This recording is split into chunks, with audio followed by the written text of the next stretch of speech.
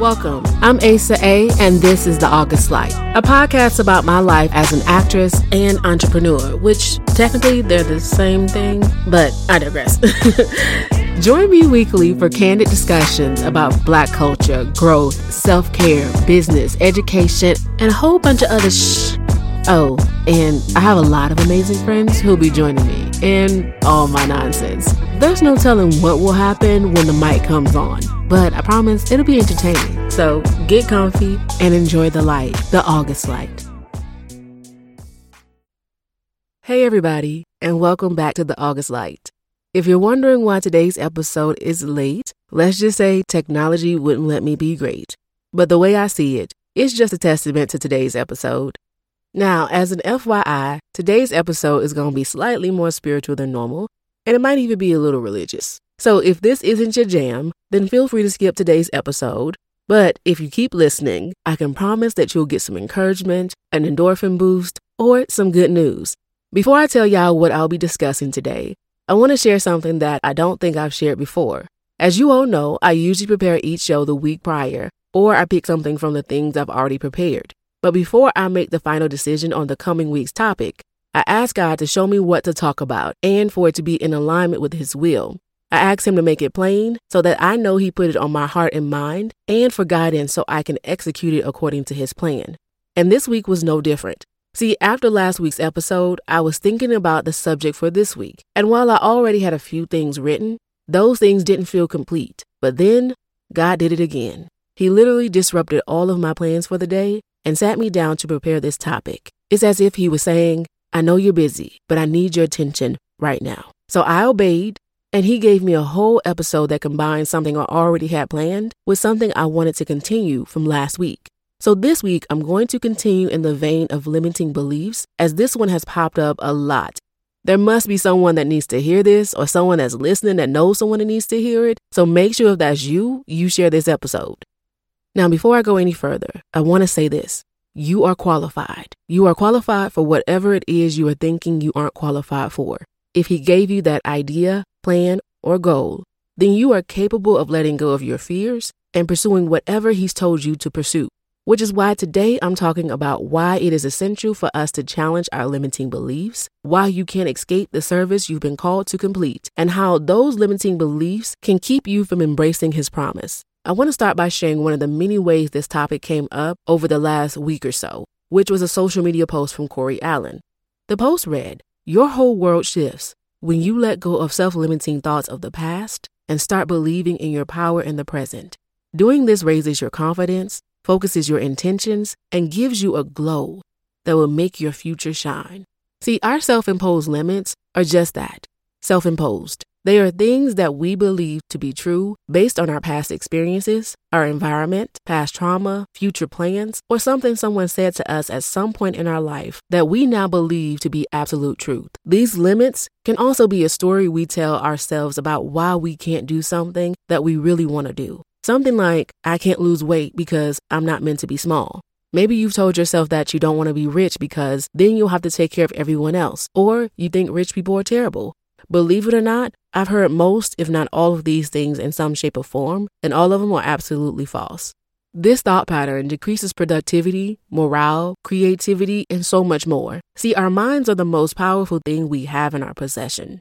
It dictates everything we believe or don't believe, which then decides our actions. If our mind isn't healthy, then the rest of our body suffers. Science has shown time and time again that people that believe they are healthy have a greater chance of recovery if suffering from an illness. The same is true for people who believe they can achieve anything they set their mind to. Think about this. How many times have you completed something after you've convinced yourself that you could do it, even when everyone else thought you couldn't?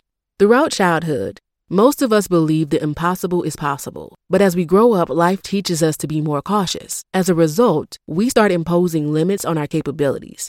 We have to start reminding ourselves of the fearless determination we once had. Because if we don't, we'll never believe the things God has promised are possible. Fear is not of God, and neither is limiting beliefs. Because restricting what we believe is actually doubting what God is possible of. It's basically calling Him a liar, even though He ain't one of our little friends. When God calls you, the next thing He's going to do is send you out to do whatever He's called you to do. You will be sent to accomplish an assignment on His behalf. The lessons you learn are not always meant for you. How would you feel if someone you knew learned something that you needed to know, but they never shared it with you, even though what they knew could have saved you a lot of heartache and pain? This is why if you believe the task at hand is not possible, you can be keeping yourself from the things God promised, or delay them at the very least. I understand it's easier to say all this than to do it, because in addition to all the things we think about ourselves, there are people that would try to make us feel like we are less than them. These people benefit from our personal limits. Think about the one thing in your life that you know you are the absolute best at. The thing that you pop your shit about and nobody can say anything about it. The thing that everyone else comes to you about when they have a question, because they know you're the resident expert. Now think about who would hold that title if you didn't operate at your highest potential. Is that person qualified to fill your shoes? Probably not. But that's who would fill them if you were to believe you weren't qualified for that position. But here's the good news. If God put it in your heart or gave you that skill or made you capable of learning something or thinking something that no one else thought of, then you have been called to serve, so therefore you are qualified. Even when people project their personal limitations onto you, you are qualified. In those times of doubt, you are qualified. When you feel you don't have all the necessary skills for that position, if you were called, you are qualified. Now, if you have people around you that project their own shortcomings onto you, do yourself a favor and start putting some distance between you and them. If I would have listened to everything everyone told me I couldn't do, I wouldn't have done more than half the things I've done in my life thus far. Self-doubt has killed more dreams than failure ever will. You can fail and get back up, but doubt will keep you from even starting, and starting is the most important part.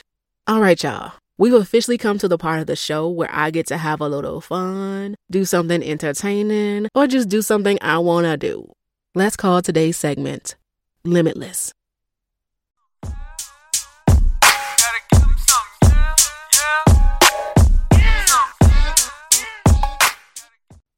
Let's pick up where we left off last week. If you took the time to identify a limiting belief or self-sabotage, then you're ready to shift your mindset from limited to limitless. If you didn't do last week's homework, well, I suggest you give it a shot before you proceed any further.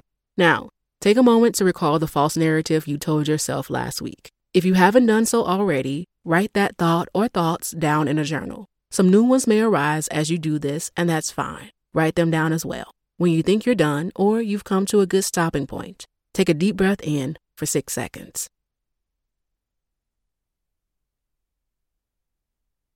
Hold for 3 seconds. And then release for 9.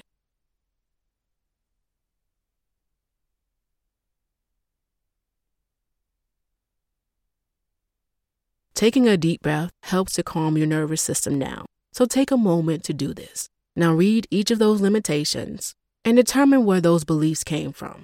Indicate if there is evidence to support that limitation. It doesn't matter if there is or isn't, because the next thing you're going to do is reject that thought by rewriting it as a positive thought or affirmation. After you've rewritten your statements, take back ownership of the subject matter. See if it holds up in your everyday life when this belief arises in some way. And practice refusing to believe those self-imposed thoughts. Try to set your mind on seeing the truth you've written. Until next time, be a light, an August light. Come back next week for another enlightening episode of The August Light. If you were entertained or inspired by today's show, tell someone about it. Keep listening, follow, or subscribe wherever you get your podcast from. Leave a review somewhere, anywhere, so others can find the light too. And follow us on Instagram and Twitter at @the_August_light for all the latest news.